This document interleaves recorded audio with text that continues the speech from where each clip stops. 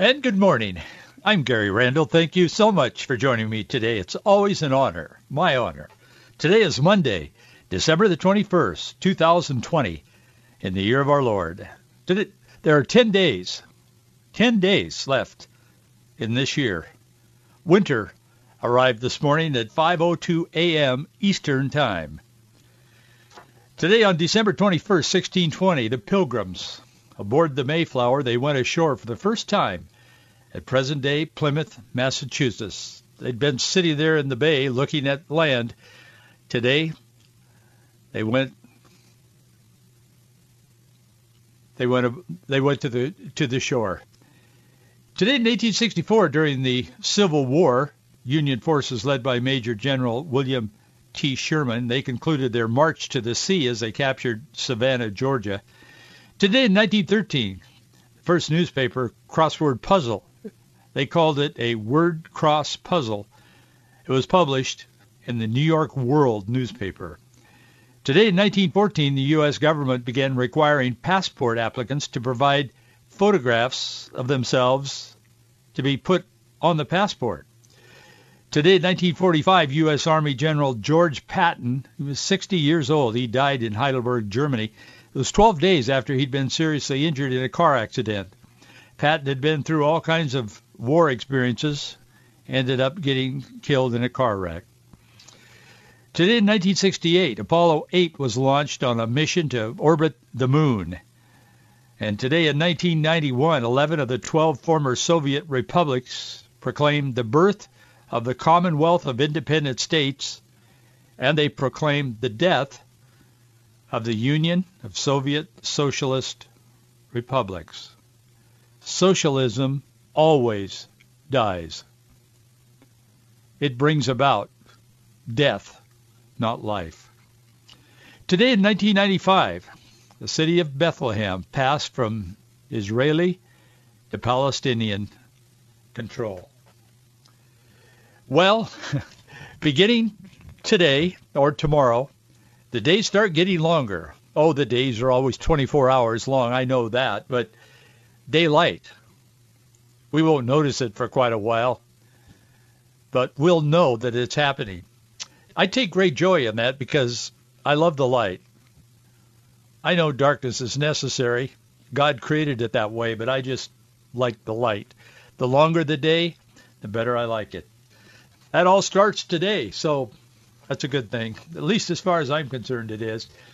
I hope you feel the same about that. The two largest planets in our solar system, Jupiter and Saturn, align today, December 21st. They create what's sometimes referred to as the Christmas star. I've been reading a lot about that. People are talking about it. They're trying to attach a lot of mysticism to Christmas. Oh, I know the history well. But when the planets line up on today, the start of winter solstice, the mystics come out from under the rocks. The planets appear to form kind of a double planet. It's a rare event. It's one that hasn't happened really since the Middle Ages. Rick Larson is a guy. He's a Christian. He's a scientist, and he does a lot of study on the stars and one thing and another from a biblical perspective. He's done a documentary called The Star of Bethlehem. Very interesting stuff in it. But he says in reality the planets won't be close at all. They just look like that to viewers on Earth because of their alignment, but they're really a long ways apart. He said they are not together in the sense that we think of as together. And he says when you hear this about the fact that that is the Star of Bethlehem, he said, no, it isn't. He's done a lot of research on the topic. He has done research clear back to the time of Christ, the movement of the planets, the stars, and so on. But he reports on all of this from a biblical perspective. He was talking to CBN on the 700 Club the other day, and they were talking about the Magi, or the three wise men. He said they were most likely court advisors to Babylon, and they used the stars to give guidance. And he said you have to ask yourself, why would God guide astrologers of all people to the King of Kings? And he said that's just where they were coming from. But he talks about the wise men, and it's very interesting stuff. I don't have time to get into it today. except to say that in his interview he said this. He said, "The heavens declare the glory of God." Of course, that's what the Bible says. He said, "With today's telescopes, the grandeur of the skies is more visible than ever before, yet even with the naked eye." He said the psalmist proclaimed the heavens to declare the glory of God. He said, how could it be that the Star of Bethlehem was an example in announcing the Messiah, or is this some kind of misguided astrology? Then he goes on to say that the Bible comes down extremely hard on astrology. Reverence for the stars, the idea that stars order your life or guide you or whatever. He said, did you know that it was a killing offense in the Old Testament to believe or to practice that your life was guided by stars? Then he went on to make this analogy. He said, a thermometer can tell you if it's hot or cold, but it can't make you hot or cold because it's not an active agent. He said, that's what stars are like. According to the Bible, they can tell you things. They can even be a sign from God on high. But he said they can't make you do anything. They're just burning balls of gas.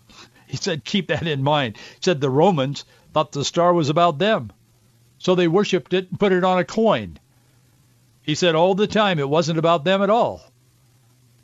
It was the announcement of the King of Kings and the Lord of Lords. I thought that was interesting. That's just a snippet of a much longer conversation that he had with the folks on the 700 Club, but I found that kind of inspiring. It was nice to hear because there are a lot of people making too much out of the Star of Bethlehem. They're trying to make it into something human, and it's all about them. And the Star of Bethlehem was really all about the Son of God becoming flesh to dwell among us.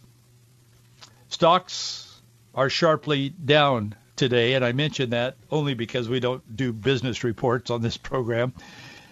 But they're down because they've discovered a new strain of virus, particularly in Europe, the last couple of days.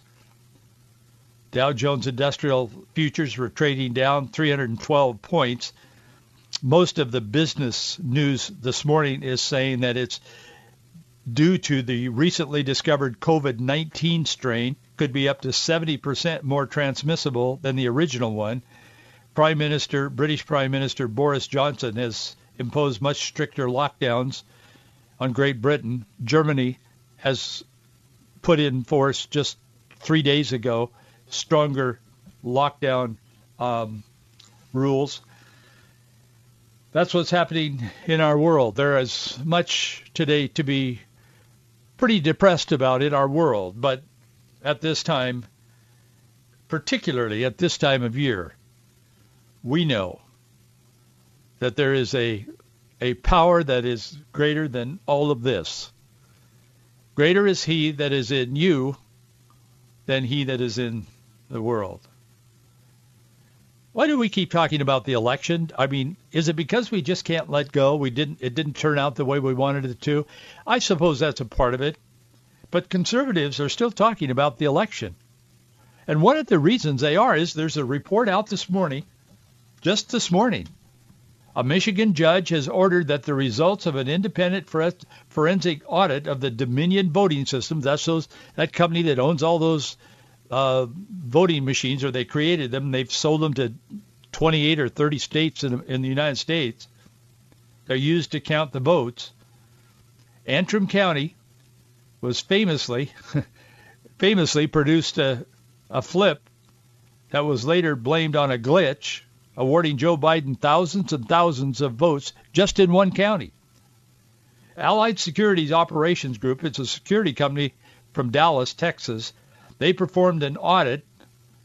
This Russell Ramsland, who is highly trusted and a genius at these kinds of things, he was there, and he oversaw the audit. They found an incredible 68% error rate in the machines. 68%. That's 85,000 times higher than the error rate considered acceptable by the Federal Election Commission. I'm wondering why the Federal Election Commission even allows for any error rate. I mean, shouldn't we get this right? It's about the future of the country. No error should be acceptable in reality, but a 68% failure rate in the machine's ability to accurately count votes, that demonstrates once again, that's today, not 3 weeks ago, not last month, today. That demonstrates again, something is very, very wrong in this election. And yet somehow the Democrats and the media, they seem to claim there's no evidence. Every night the people in their local markets from the village to New York City, they come on the air saying there's no credible evidence. There's no evidence whatsoever of fraud. And it's all over the place. It's everywhere. Even Mitch McConnell told the senators last week that he didn't want them to get involved in some kind of an action coming up on January 6th. And I talked to you about that. It's going to be a big deal. We'll talk about it more as we move toward that date. But he said, don't get involved in that. And I'm asking myself, why? Why should that not be challenged? The evidence is everywhere. This election was rigged. I am totally convinced of that. I wouldn't say that to those of you who listen and support this radio ministry if I didn't believe it with all my heart. I think there's error in every election. But 68% failure rate? I don't think so. The computer system shows that the adjudication logs, this is just this morning, it shows that the adjudication logs for prior years are all there. But the adjudication log entries for the 2020 election cycle, just a month ago, they're gone. We don't know what happened to them. The people who own, run, and teach others to run the machines said. We don't know. All of the authorities that have looked at this, the experts, say the lack of records prevents any form of audit accountability. You can check all of the previous elections going back for years on these machines, but you can't do an audit on the 2020 election on these machines because, well, they disappeared. We don't know what happened to them. Must have been a glitch. I don't mean to sound cynical, but I will tell you, this is not good, what we're seeing play out before us today. And I don't know what the ultimate resolution is going to be, but I can tell you one thing. God is in control, but he expects us to be responsible stewards of the wonderful blessings that he's given us. And I am so glad that there are people continuing to look into this.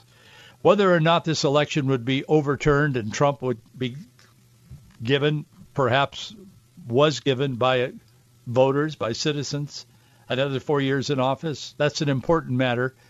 But more important is the integrity of our voting system, because if that can't be trusted, what do we have as far as our country is concerned? Not much as far as choosing our own leadership. That would change America forever if these people get control of our election and continue to have control of the election. Who's to say that this Republican runoff, these two senators in Georgia coming up after the first of the year, who's to say that the same tactics used in the presidential election will not be used in Georgia? Because court after court, judge after judge, not this one this morning in Michigan, but most of them, just throw it out. They say, no, there's no substantial evidence, when the evidence is mountainous. It's like looking at a clear blue sky and saying the sky is not blue. It is not blue. That's what we're looking at today, and that's a very troubling time to be in as far as our country and our freedoms are concerned. And there is this constant attack on freedom.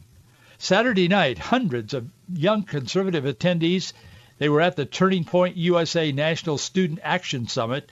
They were locked out from an arena that the leaders of this, it's not a Christian organization, but it's a conservative, young conservatives. Many Christians are involved in it. Turning Point USA, they have their Student Action Summit convention. Thousands of kids go there, young people. Leadership said arrangements of overflow rooms and all of this had been made well in advance. Bills were paid. The authorities denied hundreds of students access. Just locked the door on Saturday night. That summit is continuing over the weekend, yesterday, and I think it wraps up today. They had speakers like Tucker Carlson, Donald Trump Jr., Sebastian Gorka, Charlie Kirk, Dennis Prager, Representative Matt Gaetz, and other well-known speakers, people that we all know their names if we follow current events at all. What they did was, when this happened, they heard about it, and these hundreds and hundreds of kids, they traveled from all over, kids, young adults, had traveled from all over the country. They were there in Palm Beach. They couldn't get in. They had paid their dues. The organization had paid the convention center, but the convention center said, no, it is for the greater good. We're going to lock these people out because it could be that we would have more people on the premises than we should, even though these large overflow rooms isolated from the main convention hall with big screens were standing by because they knew there would be a certain number of people there because they had registered, and it was several thousand. Officials of Palm Beach County, they own the convention center. They claimed that Turning Point simply oversold the tickets, but Turning Point proved they didn't. They told them the exact number they had sold and showed him, and they said, no, we're not going to accept that. So when the main venue reached the proscribed capacity, county officials locked the door. One TPUSA spokesman said, when they blocked the attendees from picking up their badges in the foyer, it caused chaos with hundreds of kids stuck outside. They wouldn't even allow them to get their badges so that they could get access to the overflow spaces. So they locked them out because they didn't have their badges, but they locked the kids out from getting their badges in the foyer of this convention center. Boy, I'll tell you, parking lots were filled with these young conservative kids. They didn't want to leave. They wanted to hear these speakers. One spokesman said this is a prime example of how these arbitrary, draconian lockdown measures caused chaos, just like they have throughout the rest of the country. Well, I agree. So did the speakers. So they gave their speeches inside to those that were inside the arena. Then they went outside and got those megaphones, like those Black Lives Matter people, and all those guys are running up and down the streets of Seattle and Portland and Chicago and wherever. They got a hold of these conservative guys, Prager and Tucker Carlson and all these guys. They go back out in the parking lot to these hundreds of kids that were locked out, and they gave their speech again. Don Jr., Tucker Carlson, Dennis Prager, conservative worldview was taught and encouraged. But it was Matt Gaetz who said something there that really resonated with me and with all of the people who were there. Now, you know, I've been talking about on this program, I've been talking about on January 6th, there's going to be an event that could be huge. They're trying to tamp it down, but this is when, and I talked about it on Friday, this is when the electoral votes are brought into the joint session of Congress, the whole Congress, and they have the electoral votes in them. They're little boxes that date back, 100 years or more. They've been doing this, and it's usually without much to do. In fact, it often doesn't even hardly get mentioned in the news. This year, I would expect it will be a really big deal. But Matt Gaetz is a Florida congressman. In fact, when he started his speech, he said, "My name is Matt Gaetz. I'm a Florida man, Florida congressman," and he said, "I'm Nancy Pelosi's worst nightmare in the United States House of Representatives." He is among the younger group. I don't know how old he is, but he's not very old. A lot of people don't look very old to me anymore. But anyway, he's a younger guy, smart as a whip, very well spoken, extremely conservative. He said, "I've got bad news. The last time I gave a speech, I got banned from the state where I gave the speech. The governor told me I was no longer welcome, but he said the good news is that was only in New Jersey." After talking about the resistance and the outright discrimination against conservatives in our culture, he addressed the obvious and the abundant fraud in the 2020 election. He said they couldn't beat Trump with actual votes at the ballot box, so they tried with impeachment at the witness box. And when that failed, they ran to the mailbox where they could process hundreds of thousands of votes, oftentimes in the darkness of night without signature matches, excluding the observers, sometimes where people voted in different states, sometimes when they lived in different states, sometimes when they weren't even alive anymore. So he said on January 6th, I'm joining with the fighters in Congress, and we're going to object to electors from states that didn't run clean elections. He quoted Senator-elect Tommy Tuberville, Republican from Alabama. He's a previous football coach, well known in that part of the country. He's also joining the opposition to electors on January 6th. Gates said, it's time to stand and take a fight. I'm in. I'm going to oppose this election. As I don't want to be repetitious, but I went through this on Friday. There is that opportunity for congressmen to oppose the electoral vote if there is obvious fraud. At least a couple of other senators will be joining with them in resistance, even though Majority Leader Mitch McConnell, and I can't believe he's doing this, but he is, he's warning them not to do it. But polls and surveys consistently show that American conservatives are getting fed up with this unveiled discrimination toward them, and now they're kids, our kids. And anyone else who holds a different view than the far-left radical progressives. It isn't what you believe, it's what you don't believe. If you don't embrace the far-left radical humanistic ideology or worldview, you're out. The Cato survey came out recently. They found that 71% of Americans say political correctness has silenced discussions in our society and discussions that our society should be having. 58% of them in the Cato poll showed that, or they said that they hold political views that they're afraid to share publicly. In America? America was founded on that basic issue. Freedom of expression, freedom of religious expression. Even NBC and CBS have found similar numbers in their surveys. There's a whole segment of this society, in fact, it's a majority of our culture, are afraid to talk out loud about what they believe because they don't embrace the craziness of Bernie Sanders.